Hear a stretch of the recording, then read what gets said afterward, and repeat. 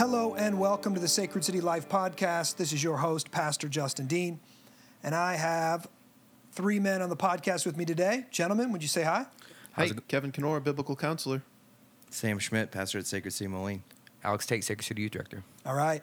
Well, this podcast is all about helping you follow Jesus in the everyday, normal rhythms of life. And today we want to continue our series in the kingdom of the cults, and we're going to take a look at Hinduism. Now, we talked about Buddhism last week, and there's a lot of overlap between Hinduism and Buddhism, and we referenced Hinduism several times, and so we thought we need to follow that up and do a little podcast on Hinduism. Now, Hinduism has gained popularity in the United States of America. Vivek Ramaswamy, I think that's how you say his name, the presidential candidate, he's trying to get the Republican nominee. He is I guess you just call it a Hinduist, right? Is that what you call it? Hindu. He's Hindu. He's Hindu. All right. And he said that he has made statements that his faith informs everything he does when it comes to, life and politics. And I was online a few weeks back, or maybe a month or so back, and found out that the largest Hindu temple in the world has just been constructed, and I think, off the top of my head, I'm not looking at anything, it was in Michigan. So the largest Hindu temple in the world is in Michigan. And a guy who has a post-millennial understanding of, and he would consider himself a Christian nationalist, said, man, can you imagine what it's going to be like when we convert the Hindus and we worship Jesus in this temple? And that led quite the response from Hindu Americans, and they were posting over and over saying, no, we are going to win America, and just look at the influence of meditation, just look at the influence of yoga in your society. And in effect, they were saying, we're already winning. So did you look up that? Is it in? Yeah, so it is the largest Hindu temple outside of Asia. Oh, got you. New Jersey. Oh, it's New Jersey. Built by 12,500 volunteers. Yeah, that's the insane. It took them a long time. Yeah. Had people, and that's some of the controversy that we'll get into today, because they've been being sued because 12,500 volunteers. Volunteers. Well, if you believe in what's called a caste system, then you can import what are actually called slaves, and you can have slaves build your temple. So that they're actually under a lot of scrutiny right now with the building of this temple. But it is, in New Jersey. So I was wrong, not Michigan. It's in New Jersey. But outside of Asia, the largest temple in the world. So, Kevin, why don't you give us a brief overview of Hindu? Where did it come from? How old is it? Let's start there. Yeah, so Hinduism claims to be one of, if not the oldest religion in the world. We know, obviously, Christianity has them beat, and more than likely, Islam has them beat too, Ishmael, in some form. Well, we would say Islam does not have them beat, because they were created 700 years after Christ, and they just co-opted Judaism and Christianity. Yeah, I misspoke. Yeah, but second oldest, I think Confucianism is actually, which is coming more from China, is one of the oldest as well. But then this has got, it's like 1,500 years or 2,000 years before Jesus or something like that. Yeah. Yeah, and so, we talked about Buddhism last time, like you said. So if you think about a lot of Hindus would see Buddhism probably similar to how the Catholic Church considers Protestants, as kind of a rebellious child who's split off from them. And so a lot of the foundational beliefs of Buddhism, reincarnation specifically, they're all super foundational to Hinduism as well. They claim the third largest religion in the world. They say that they have 900 million adherents. So it's a monistic religion, which means they see all reality as one, sort of. They also worship, so kind of the ultimate goal of Hinduism is to seek oneness with the ultimate reality, the ultimate spirit they call Brahman. So let's just do a brief overview. Remember the difference between oneism and twoism. Oneism is some religion that believes all is one, whether there's nothing that exists but matter. That would be atheists, secularists, materialists, or all is spirit, or all is God. God is everything. It's everything in the known universe is made up of one thing, or unknown universe. It's all made up of one ultimate reality. Where Christianity says no, we're twoists. Yeah. There is God, and there is creation, and those things are separate. Even though God can enter into creation and He rules all of creation, those things are separate. Yeah. Okay, go ahead.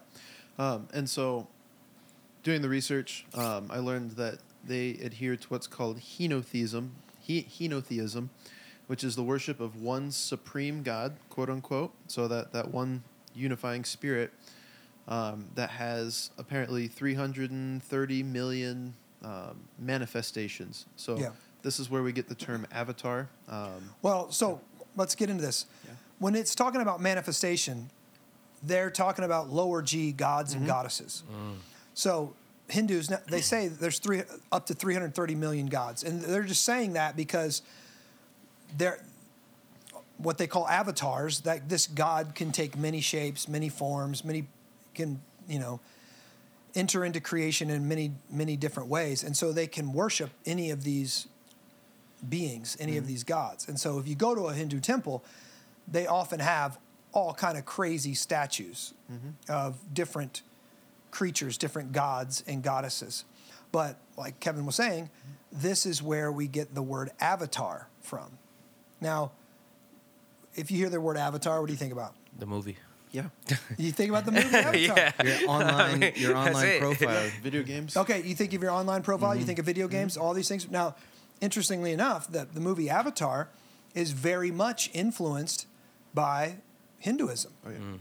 Because all is one. Remember, even the trees and the thing, they're it's all one life force that goes through everything, and human beings are the bad guys that are going to, take away that life force, and human beings are seen literally as a scourge upon the earth. Yeah. They're like cockroaches to the good of all creation. Yeah. And then Avatar, you think your avatar online, your avatar in a video game where you're playing, but you can take whatever manifestation that you want to take. You can choose a girl, you can choose a guy, you can choose a buff guy, you can choose a black guy, white guy, whatever you want. Those are avatars. Well, that comes from Hinduism that believes that God can take the shape of anything or anyone in creation. Yeah. Yeah. And so we talked about, we've alluded to the caste system a little bit, but it's kind of the organizing principle of their society. Mind if I get into that a little bit? Yeah, I think it's very important. So there's 5 branches. The kind of top tier they call the Brahmin, which that's based on, so those are, they say, the priests, the academics, the intellectuals who are devoting their time to learning and seeking oneness with Brahman, the organizing spirit of the world. The next tier, it's the Kashtira, and that's based on, so Hindu believe in 3 kind of major manifestations of this spirit. Brahman is the creator and the organizer. Kashtira is the destroyer, right? So I believe the 6-armed deity with all the swords running around, I believe that's her. And so this caste are kind of her. Oh, the bad one's a woman? Yeah. Interesting. Okay. Interesting. So this caste are the warriors and the kings, kind of the ruling caste, not afraid to destroy things.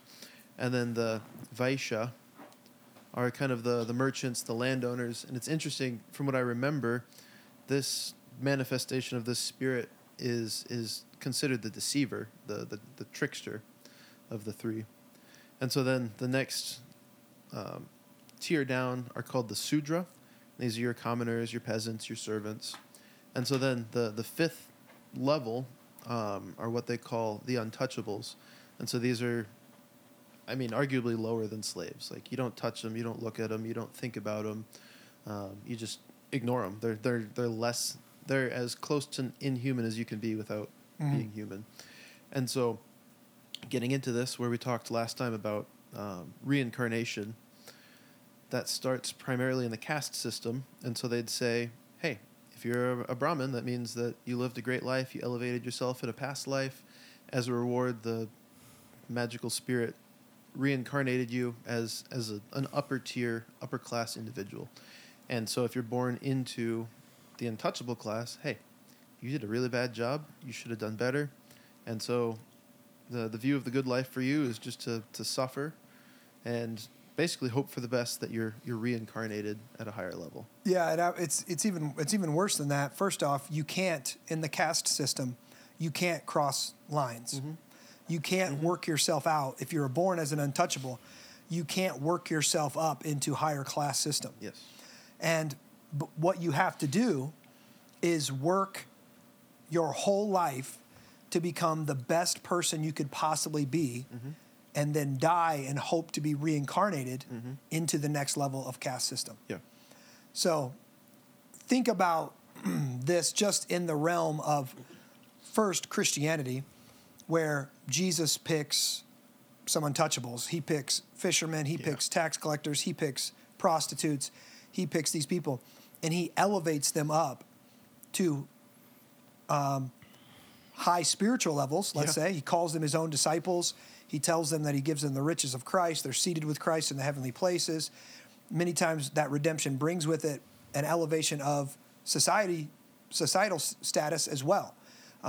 You know, we've talked about the redemption and lift principle before, that you can become wealthy, you can become successful by following biblical principles. Not always, but you know, a man who's great at his craft will stand before kings. Proverbs tells us. Yeah. His craft, is that what I said? Okay, I think that's what I said. But so there is this lift principle that America was really founded on. Like, you don't have to. You're not held captive to whatever it is that's holding you back from childhood, whether it be poverty, whether it be disability, whether it be the color of your skin. You don't have to be held back by any of these standards. And Christ doesn't look at any of those standards when he redeems you, right? In Christ, there's no longer male or female, slave or free. Well, this is a completely different system. And it really is slavery to your caste system that only promises you the hope of redemption after death. And it's not even redemption. That's wrong. I shouldn't have said that. It's reincarnation. It's another chance. Try again. Do it over again. Right? It's like the video game where you die and then, I start from the beginning and maybe I get another chance at beating it this time. Yeah. Right? So do they have the highest suicide rate for some people that are like, this life sucks, I'm going to...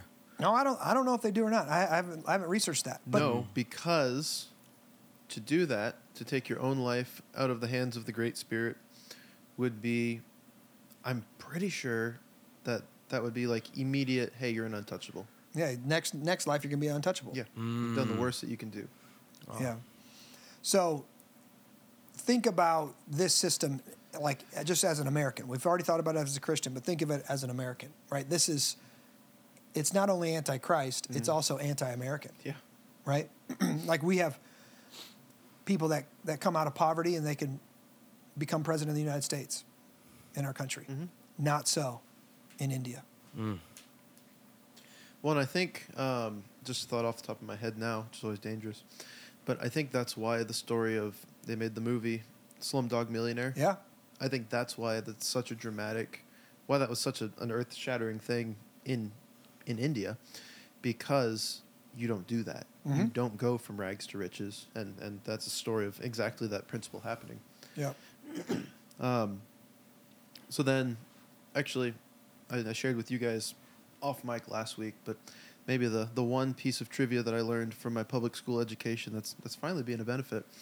Any of you guys ever played Chutes and Ladders? Yeah. Yeah. So that was actually developed in Hinduism as a way to explain the caste system, right? So you start at a lower number. If you do well, you elevate. You take the ladder to a higher caste in the next life.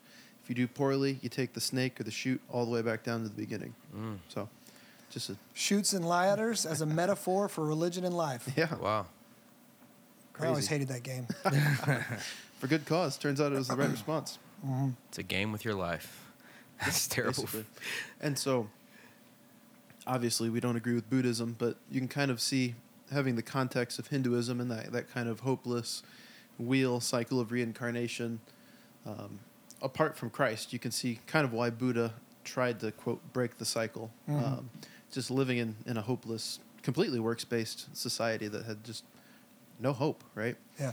This week I was reading a book, and G.K. Chesterton commented, he said, there's a reason why Buddha is always pictured with his legs crossed and his eyes closed, because the world doesn't matter. Yeah. Like, the world's not real.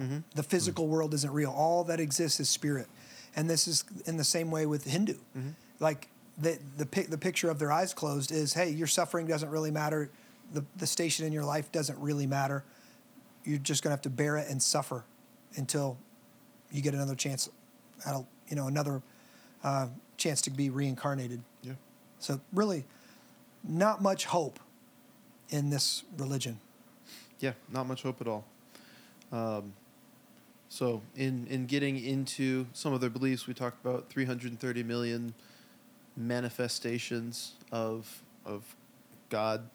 And then the top three manifestations were Vishnu, Shiva, and Shakti, basically depending on the branch of Hinduism that you followed.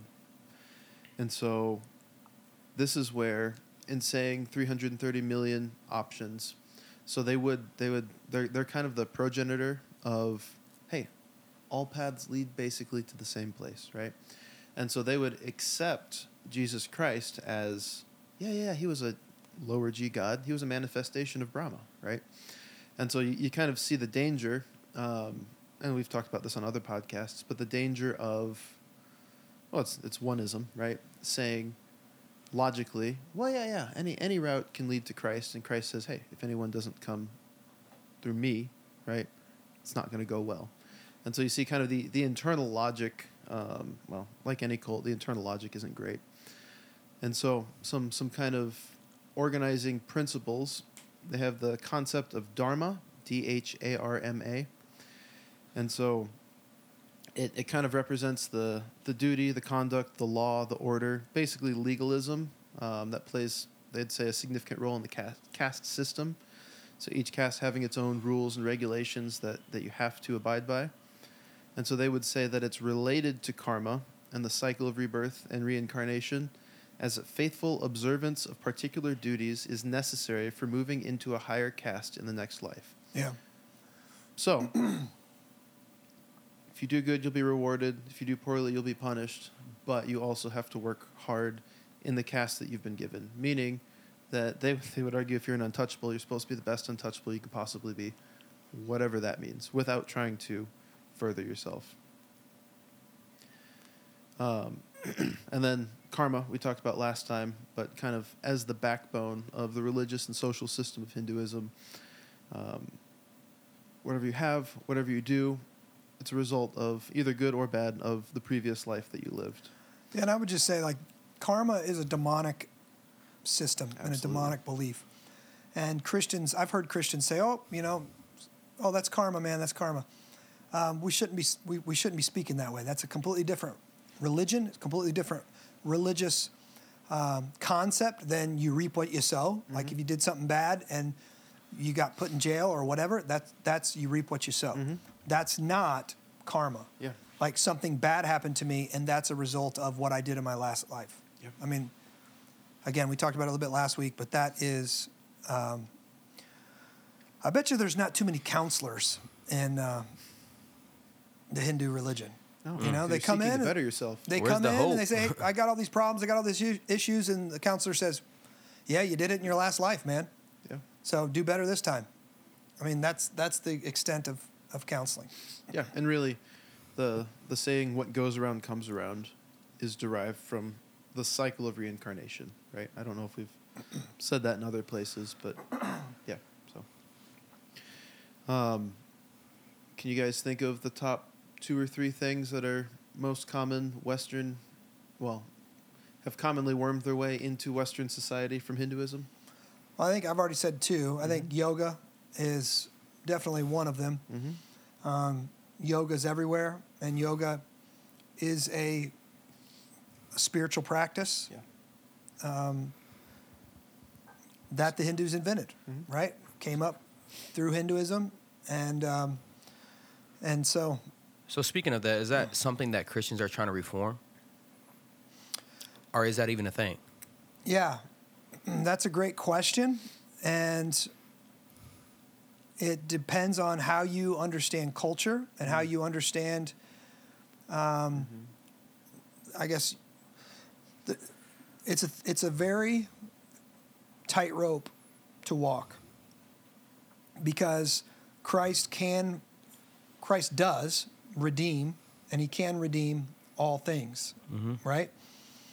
And just like, we could say, there's different, pagan aspects to certain holidays that Christ and Christians have redeemed and used them to celebrate Christ. Yep. Right? But we're not just talking about a cultural artifact or a cultural celebration. We're talking about a worship practice. And so it's very concerning when you're taking something that was a religious worship practice that's got all kinds of things that we don't understand, certain poses, meditation, chanting, all kind of emptying yourself, opening yourself up to spirits, things like that we're not really aware of. And I don't know if I shared this on here before, but before, when I was kind of unaware of this, my wife and I went to a hot yoga class in Omaha. And I'd never been to any yoga class or hot yoga class. And I think we got a free thing or something, so we went. And first up I stepped in, I'm like, oh man, it feels just like a wrestling room in here. It's so hot. And I don't mind sweating, and I like sweating, and I'm terrible. I've never been flexible. So I was like, oh, I need to stretch, this is hot stretching to me. Yeah. Hot stretching. That's what it is. It's like hot stretching, sweaty stretching. I couldn't let that slide. And I'm like, so that's what I went in there to do. But when I got in there, and I didn't know anything about, I don't know anything about the poses. I don't know. I've heard that all the poses mean different things and stuff, but again, I'm not an expert on that. So I'm not aware of any of that. What I became aware of was the teacher started saying, we have all this stuff in our life. We're very stressed, all this kind of stuff. Now we need to release our chakras into the universe. And I'm like, what the heck is that? And the instructor literally like we're in a pose or whatever, and he goes, wah! And he like looks up and he's like screaming as like a real guttural scream, and like stretches his neck and like looks up into the ceiling. And I turned to Amanda and I'm like, oh no, we're not doing that. Yeah. Whatever this is something that Christians should not be doing. Whatever this thing is. But what does everybody else do? The whole class starts doing this thing. This religious mantra or whatever it is. And so many naive people go to things like that, just like I did, and have no idea what is really going on, what's under the surface. And yeah, I think you could be opening yourself up, not just to one of the 330 million so-called manifestations of a deity, so demons or gods. You could be opening yourself up to that. But also, you could just be compromising your Christian witness and compromising the truth and participating with things that Christians just should not participate with. Yeah. Now, can a Christian get rid of all those pagan aspects and do, Christian hot stretching? Sure. Sure.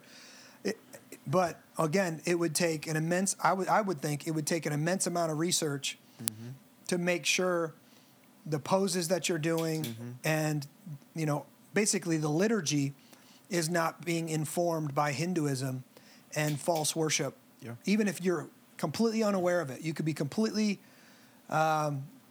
have good motives and fully Christian and yet be completely unaware of it. I think you should be, concerned about that. Yeah.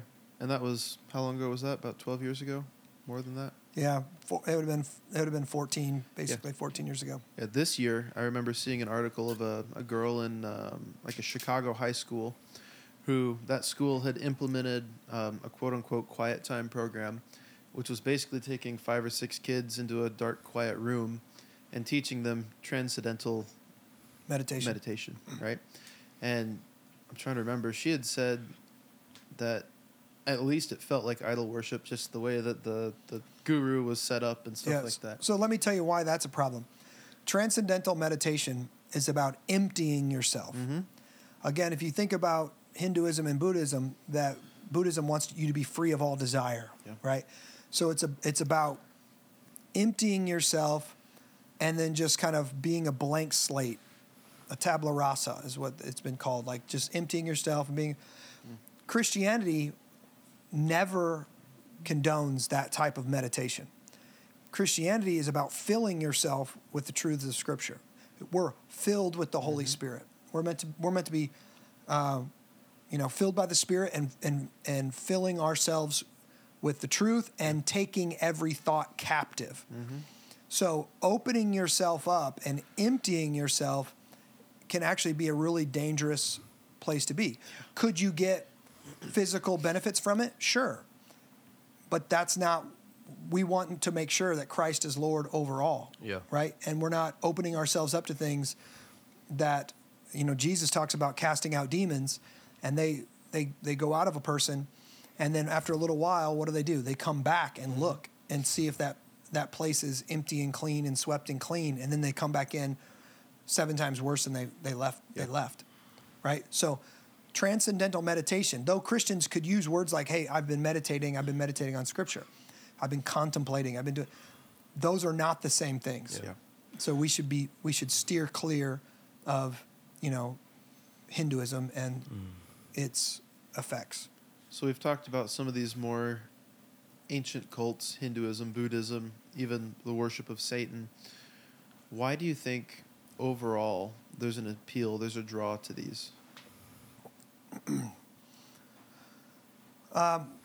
2 reasons that I can think of off the top of my head. Number 1, we're made homo religioso. We're made religious. We're made in the image of God. We're made to worship God.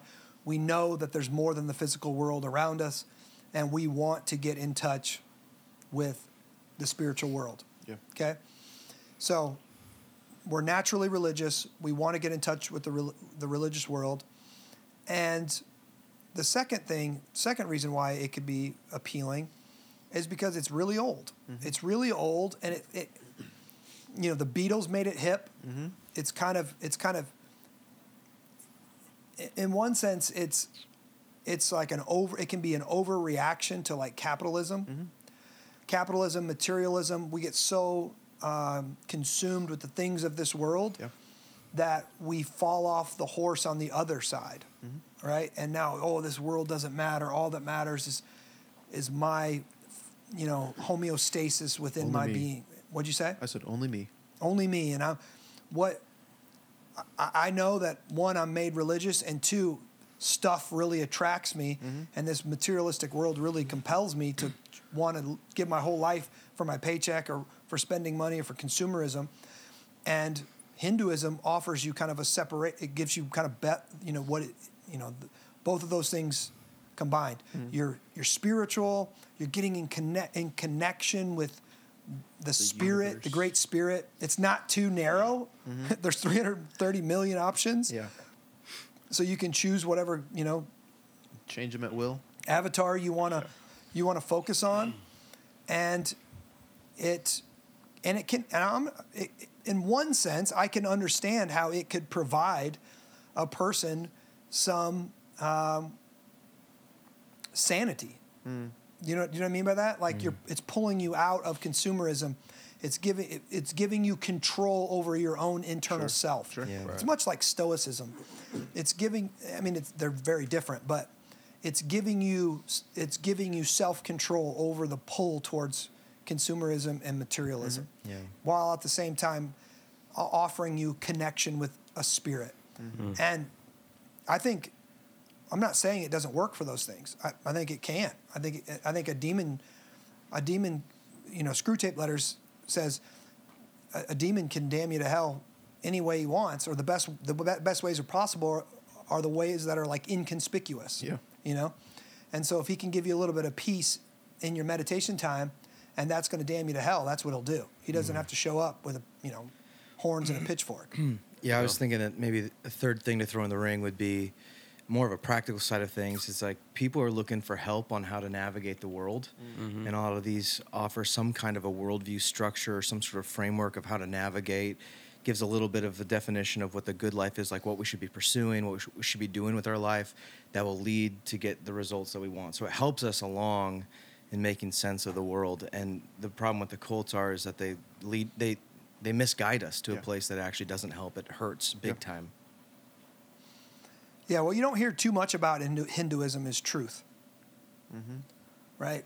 What is truth? And Christianity, though it's not easy to follow Jesus, he does promise us life and life more abundantly. And we're rooted in truth. Yep. Right? Yep. God's given us two forms of revelation.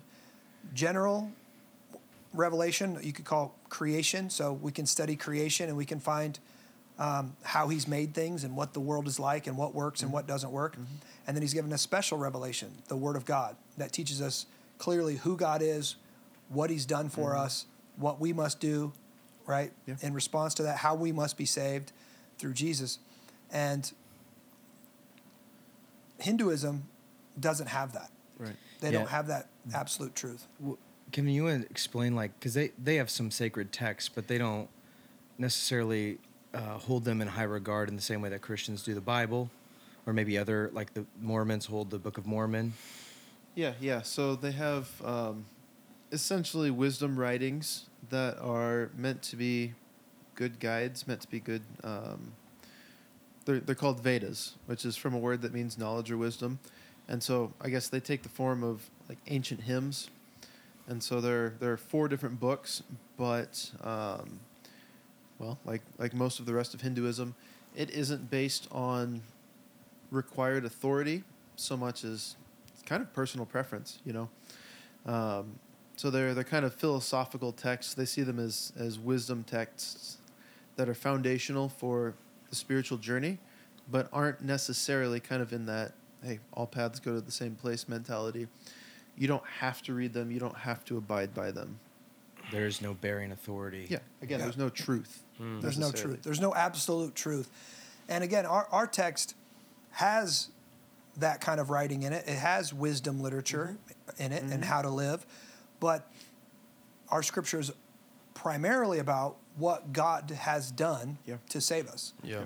That God created all things, that we fell, that we needed a Redeemer, that Jesus Christ, that God was going to promise to send the Redeemer, that Jesus Christ came, fulfilled all these prophecies, and what he's going to do in the new heavens and new earth. And another, you could look this up. Look this up while I say this, because I think this is off the top of my head. Ready. But I want to know what are Hindus' view of history. And in a sense, I believe that they believe it's a circular view of history. So it it would just fit with the it whole just constantly reincarnation. repeats itself. It just constantly repeats itself. Where Christians and Jews view history as a linear progression. So it started at creation and it's moving towards something. It's moving towards the new heavens and new earth. And I've read different scholars that said the Jews created history, modern history, because they were writing down actual history and they believed that they were moving to something, and so history mattered so they don't repeat. We don't want to repeat the failures of the past. We want to grow and learn from history and become better. And that's the way Christians view history. And God entered into history. So history is not a circular pattern that just constantly repeats itself over and over and over with different cycles. But now it can ebb and flow and go up and down. but we're moving towards something. Right. We had a beginning and we're moving towards an end. And the Bible teaches that time itself will end. Time had a beginning. God existed before. God existed in eternity. He created time when he created creation, and time itself will have an end at new creation. And we live with him forever. We live in eternity. Yeah, so you're right. Hindus do have a circular view of time. They believe it's broken up into essentially 4 ages. So kind of you see where the New Age spirituality got their motivation. And so every 4.32 billion years, the universe burns to the ground and resurrects from the ashes. So we got some time. Yeah, we have some time. A little bit. We don't Just a know little where bit. we are. We could be at, Oh, yeah, we could be we at could the be end on of the it. last year for all we know. Oh, okay. All right. So, I'm interested. There's a lot of mysticism involved with Hinduism, Buddhism, Satanism, a lot of cults, right? We even talked about Mormonism, how there are these mystical aspects. What is it about the mystical, the magical, the mysterious that draws people in? I think it's the same thing I said before. We're created religious, and by that, there is, we're told in Scripture that God has put eternity in the human heart. Yeah. So we crave to live forever. We crave to know the God that made us. We know in our bones that there's more to this world than we can actually see. Yep. That the spirit world is real, and magic is just claiming to tap into that. And interestingly enough, I think science, when science becomes a religion and it becomes scientism, it's doing the same same thing. So in I think it was the Middle Ages that they would talk about science and chemistry. They would talk about alchemy, and basically viewed chemistry as almost magic. And in some sense, I think it is. And what is magic? Magic is trying to allow human beings to control creation in special ways. Yeah.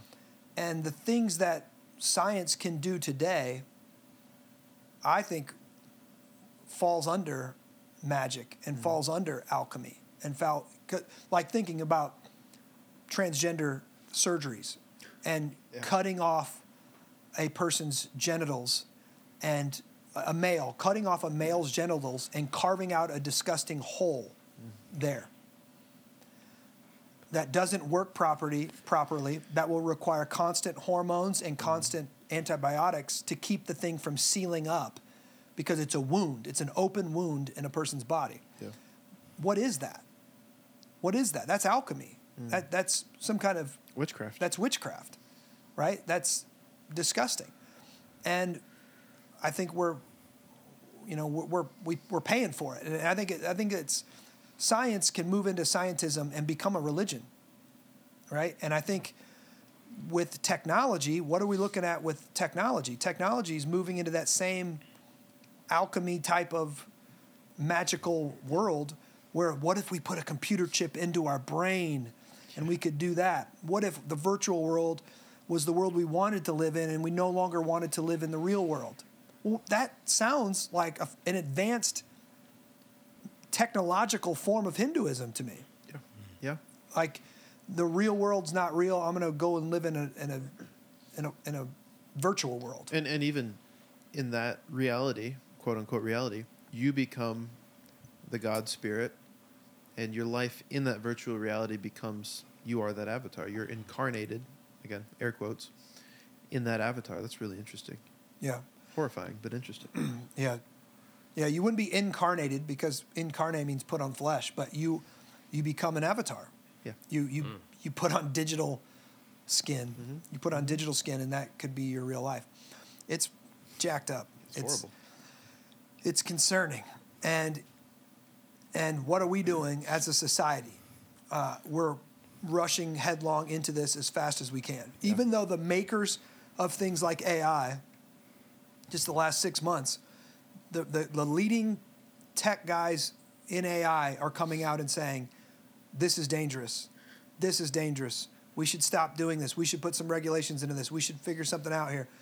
And, what are we doing we're trying to create human beings. Like they're doing it in China. They're doing it in different places. They're trying to create human beings in a lab. What is that if it's not alchemy? What is that if it's not magic? Wow. Right? It's concerning, right? So Hinduism is something that you should reject. And if you're witnessing to a Hindu, you should talk to them about creation, talk to them about God, obviously, talk to them about redemption, that Jesus Christ can save us from our sins, all of our sins, once and for all, and he can lift us out of whatever station of life that we find ourselves in, that he promises to give us eternal life. Yeah. That sin isn't just failing to miss a mark and failing to be good enough. Sin is also, and what we say in the words of R.C. Sproul, cosmic treason against a personal God. Yeah. That's one big thing too. Christianity says there is one God and in three persons, and he's a personal God. The Father, the Son, and the Holy Spirit. And you can know for certain this personal God. In Hinduism, there is no personal God. He is impersonal. Yeah. It's just a, whatever you want to call it, creator or spirit or whatever it is, but it's an impersonal God. In Christianity, Jesus offers us knowledge of the Father and adoption as sons and daughters, right? Through his work and not our own. And then promises us a new heavens and a new earth that is free of suffering. Yeah. So there's a lot more hope in Christianity. And Christianity, I think, makes better sense of the world that we actually live in. Absolutely. Absolutely. Than Hinduism does. Yeah. So, all right, any other thoughts or questions before we get into it? That's good. Or before we get out of it, I guess? All right. All right, guys, so this was our foray into Hinduism. None of us are Hindu scholars. We're doing some reading in the book, The Kingdom of the Cults by Walter Martin. And if you got any questions, you could email me at justindean@sacredcitychurch.com or email Sam at sam@sacredcitychurch.com. We do love you. We appreciate you listening to us. And, we're praying for you. God bless.